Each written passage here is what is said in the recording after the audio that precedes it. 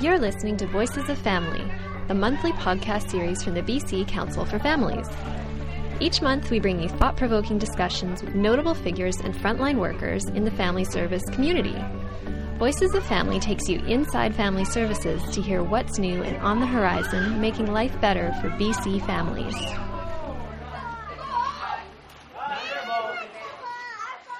Welcome back to part 2 of our Voices of Family podcast series. We are joining Program Coordinator Pilar Onatra as she talks with Dr. Susan Gamache about the challenges that families face when going through separation, divorce, and remarriage. Okay, so we have talked about the new step parents and the parents in general, but what about the children? They are in the middle of all this.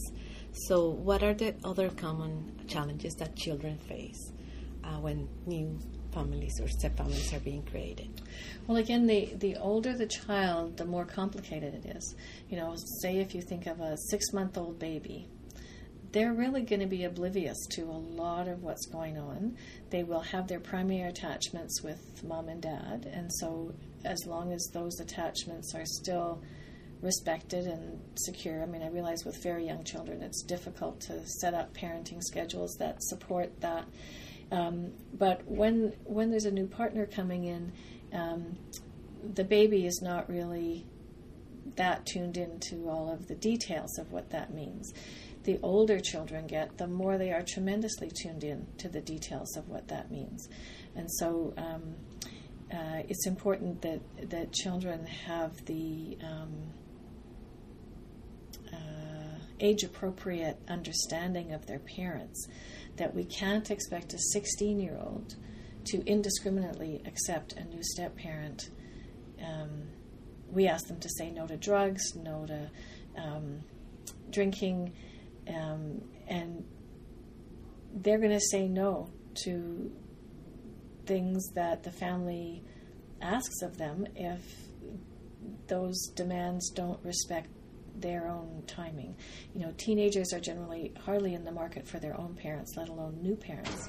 And so, like we were saying before, the term blended doesn't really work for teenagers because their job at that time is to separate from the family, to, you know, they still love their family, they're still a part of the family, but their developmental goal is to create a sense of independence, to create their own sense of identity. And so we can't ask them to then sort of act like a 2-year-old in terms of being very tremendously interested in the family and the new couple and being around a lot. It goes against their developmental trajectory. One of the other things that happens for children when step families is formed is that their birth order may change. So they may go from being, say, the youngest of 2 to the middle of 4. And that is quite a difficult transition for children, because we in families treat children in different positions in different ways. You know, we have ways of treating oldests that give them more responsibility, that rewards maturity. We have ways of treating youngest that rewards creativity and cuteness and entertaining us and those kinds of things. And so when an oldest suddenly is no longer an oldest, or a youngest is all of a sudden not a youngest, this is a fundamental change in their role in the family. And again, communication is the key. You know, parents being able to be tuned in with their children, noticing when they look confused or out of sorts, being able to talk with them about what's going on. I'm a big advocate of a very well-published book called How to Talk So Kids Will Listen and How to Listen So Kids Will Talk, that is very useful for parents trying to engage in emotional conversations with children, or conversations about how children are feeling without asking questions, because questions at that point can be sometimes kind of scary. But it's a wonderful resource for parents to get into the mode of having sort of debriefing conversations with their children about what's happening in the family, so that they have a chance to talk about what it's like to go from being the youngest to the middle of 4, going from the oldest to being, you know, younger than 2 others. And so it's very important for parents to stay tuned in with their children and just keep the conversation going. Sometimes also there's a new baby coming in. Yeah, and so that creates another kind of relationships. So a new baby is generally seen as a very positive thing by children. It's seen as sort of a pro-family, pro-children event.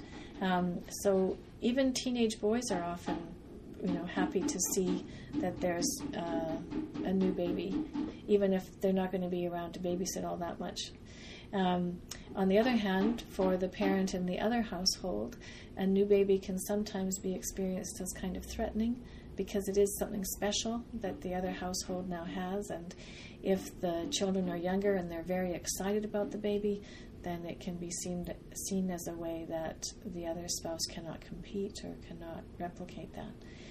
So again, communicating about what children are experiencing and the different changes that come through the family is really the key to giving everybody a place that they can feel a sense of belonging. If you had to point to just one thing that step-families could do to make their family life easier and smoother, what that would be? Like you talked about communication. Is there anything else that you... Well, communication certainly would be the center, because no matter what happens, it's important that kids be able to talk about what's going on. You just can't have, 2 children and another adult move into your house without there being a whole lot of things to talk about how that's going to happen. I think, too, that people can now inform themselves. They can read, some of the publications that BC Council for Families has. There's also a wonderful website. If you Google the Step Family Association of America, it will bring you to a website that is the National Center for Information on Step Families. So I always forget the letters, so I get that wrong. So reading helps people start thinking about their family group in a way that's probably more accurate, given the ages of the children and the number of people involved. Also, there are, if there's an opportunity to get together with other step parents and just start talking about what it's like, that's very helpful. I know at times there have been support groups in the Lower Mainland. I don't know if there are still, but it's very helpful. And step-family relationships can be very different depending on how old the children are. So it's especially helpful if you can talk with people who have similar experiences to yours, say integrating a stepmother into a household with teenagers, or a stepfather into a household with very young children. Being able to match a little bit in terms of the ages of children is a useful piece. Otherwise, the experiences can be a little bit different. Susan, on your website, you make the following statements. As a marriage and family therapist, it is my responsibility to do everything in my power to help marriages stay together and to resolve the problems of today. Separation and divorce are risky activities for family, no matter how well the transition is managed. At the same time, I recognize that with 40% of marriages ending by choice, some marriages indeed will end despite our best efforts. In these cases, it is my professional responsibility to support and educate my clients to hold fast to the highest possible aspirations for a safe, emotionally intelligent, and informed transition for the family, particularly for the children. Why is it crucial for divorcing parents to hold fast to the highest aspirations? And can you tell us more about what you feel those aspirations should be? Well, when an intimate relationship comes to an end, there's generally a period of fairly intense distress by one or both spouses. The person who makes the decision to end the marriage has had a lot of time to think about their feelings and to get ready to make their announcement. The person who is receiving the decision then kind of goes into catch-up mode and can often be in a very, very different emotional place. So one person is ready to sell the house and the other person can't even imagine what tomorrow is going to look like. So often as people are moving through the divorce, these different emotional places can make every step of the way seem very different. And there's many opportunities for us to experience hurt or anger or fear and forget that actually we chose that person as our partner. We probably had some wonderful times with them, and that they probably are a decent parent. They probably love their children. And most of the time, there's some nostalgia or some sadness for the person who made the decision to end the marriage. So the temptation is to go into kind of black and white thinking that the other person is, 100% wrong, bad, mean, and that it's all their fault. And we know that relationships require two people to be created, and everybody has made a contribution to the relationship. Not the same contributions a lot of the time, but just by who we are in the world, what our desires are, the things we're interested in, the things we're not interested in, we contribute to an environment. And so holding on to your highest aspirations is that even though a person might be feeling very sad or angry or wishing the other person would just fall off the face of the earth, that we can still at the same time know that they love the children, that they're a decent human being in the world, that for the most part we're going to get through this and be okay on the other side. It's just in the dark moments, it's easy to let that slide and just really be taken over by those things. And it's going to happen some of the time. I'm not suggesting that people can go through these transitions without ever visiting those places of tremendous darkness or despair. At the same time, we know that divorce is a risk factor. It's not a death sentence for people, and that a lot of times with appropriate support, people can actually come through these experiences and thrive. I mean, not only survive, but thrive. And I still wouldn't wish divorce on people as a way to self-actualize or something.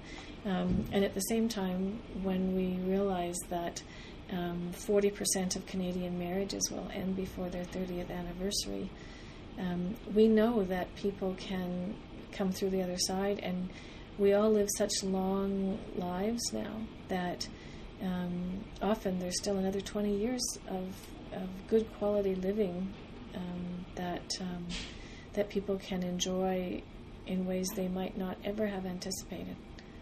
So I think the key is being able to get the kind of support and help that you need, so that while the transition might be unwanted and painful and devastating at the time, that it doesn't define the rest of your life. Much of the focus of your practice is on helping divorcing families to stay out of the court system, to solve their difference through mediation and negotiation. Can you outline for us what you feel are the most important things to keep in mind in order to keep the relationship between divorcing spouses cordial, amicable? Well, it's interesting that there are so many of us now trying to work in modalities that help people stay out of court. In addition to mediation, we now have collaborative practice or collaborative divorce. So we really have quite a broad range of possibilities. In the first instance, there is what we call the traditional dispute resolution continuum, which includes, doing it yourself, using mediation. Now using collaborative law or collaborative divorce is new, or then litigation. That's kind of the old one. But we now have a new dispute resolution continuum, given that there are several ways now that the lawyers themselves can stay out of court, that they can partner with family therapists in many different ways. The collaborative divorce model has provided us with at least 2 new roles that therapists can take. So depending on the kinds of challenges that each family has, we can custom fit a team that responds to what they need and when they need it. It's kind of like we have a much bigger toolbox now, and all families are different, so we wouldn't expect the same set of tools to be the right ones for every family, but we do now have a very, very wide range of tools to use, and that really helps people to hold on to their highest aspirations, as we were talking about in the previous question. So in order for people to keep their co-parenting relationship sort of on the high side, as I would call it, I think it is important to remember that divorce is a transition. It's not the end of the world. Even if a person, has been the receiver of a decision to separate, that when there are young children, the children's interests are absolutely served by working out some kind of a cordial co-parenting relationship. We know from the research literature on children that the experience of parental separation and divorce does increase the number of problems that children experience in general from a 10,000 person sample, and at the same time the biggest factor in terms of influencing children is actually being exposed to prolonged conflict of their parents. We know that children are impacted by parental conflict in a number of ways. The strongest one actually being that given that children experience themselves as half mom and half dad, when they're in prolonged conflict from mom and dad, it puts them in conflict with themselves in that they have to somehow sort out how to be half mom and half dad. There are other things that have an impact on children too. For example, economic insufficiency. Money doesn't buy happiness, but poverty hurts. But in terms of the social aspects or the relationship aspects, conflict between separated parents is the greatest factor for predicting children's outcome through separation and divorce. So that's a really important thing that we keep in mind. Sometimes I ask parents when we're working on co-parenting relationships to keep in mind what they think the other spouse is experiencing. So say, for example, if you're co-parenting with someone and they have to go out of town on business, and then they ask to have some time with the children when they get back, to kind of deviate from the schedule. Imagine if you were in that position and for some reason you had to go away and now you haven't seen your children for too long. What would that be like? So the more we can keep imagining the legitimate concerns of the other person, and they do that for us, the less we have to argue about that because it's pretty straightforward. Also, if we keep it about what the children, I hate to use the term children's best interest because I think that gets thrown around quite a lot, but we know that the buffers for children through separation or divorce are strong relationship with mom, strong relationship with dad, and being buffered from their conflict. After 30 years from research, this is what Joan Kelly, our reigning diva on child development research, tells us the literature actually says. So if we know that our children need to have strong relationships with both of us, then what do we need to do in order to facilitate that as much as possible? It's not really that difficult once we can put our emotions to the side a little bit. And also if both people are continually putting themselves in the other person's shoes, then, parenting is something that most people do quite naturally, and we can get back to, sane and intelligent, thoughtful decision-making in a separated family, just as we did in our first marriage family. what would be your advice for parent educators and family service providers who may not be experts in the area of step-family relationships when they are asked by parents for help or advice? Well, if people really are not familiar with step families, either because they haven't experienced that personally, or maybe it hasn't been a big part of their culture, then it's probably best to refer that person to somebody who does have some understanding. The parent educator or family support worker could also start reading themselves. They could take, again, advantage of some of the publications that BC Council for Family has, or take workshops themselves on what does this mean in families when they move through these transitions of separation, divorce, and remarriage. I think, too, it's important to encourage the parents who are asking the questions to, commend them for asking those questions and really encouraging them and helping them get to the right place to get the right answers. I think people are more and more realizing that they need to learn some things in order to do step families well. And I think as a society, the more we can support that, the more the children will be able to grow up in homes that make sense, where they feel safe, and the children will have fewer of those sort of terrible outcomes that we see either in the papers or on the news when it's awful.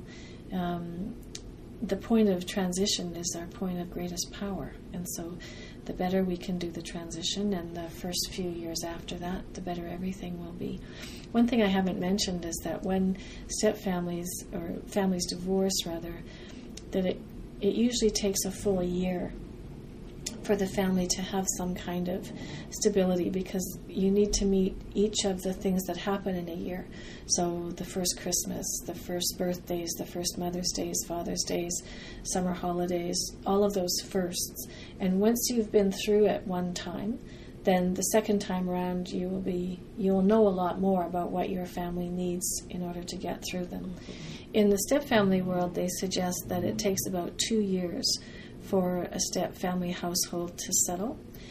I think it could be faster with very young children, and it could be slower with older children.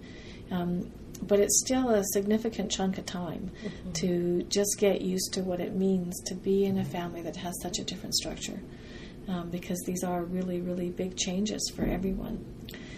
So I think the more people can read and inform themselves and know that there is good support for them out there, the better it will be for everyone in the long run. Susan, thank you so much. It was really great talking to you today. Thank you, Forrest. Thank you very much. That wraps it up for this episode of Voices of Family. Check the BC Council for Families website next month for another episode on the latest in family services at www.bccf.ca. Thanks, and see you next time.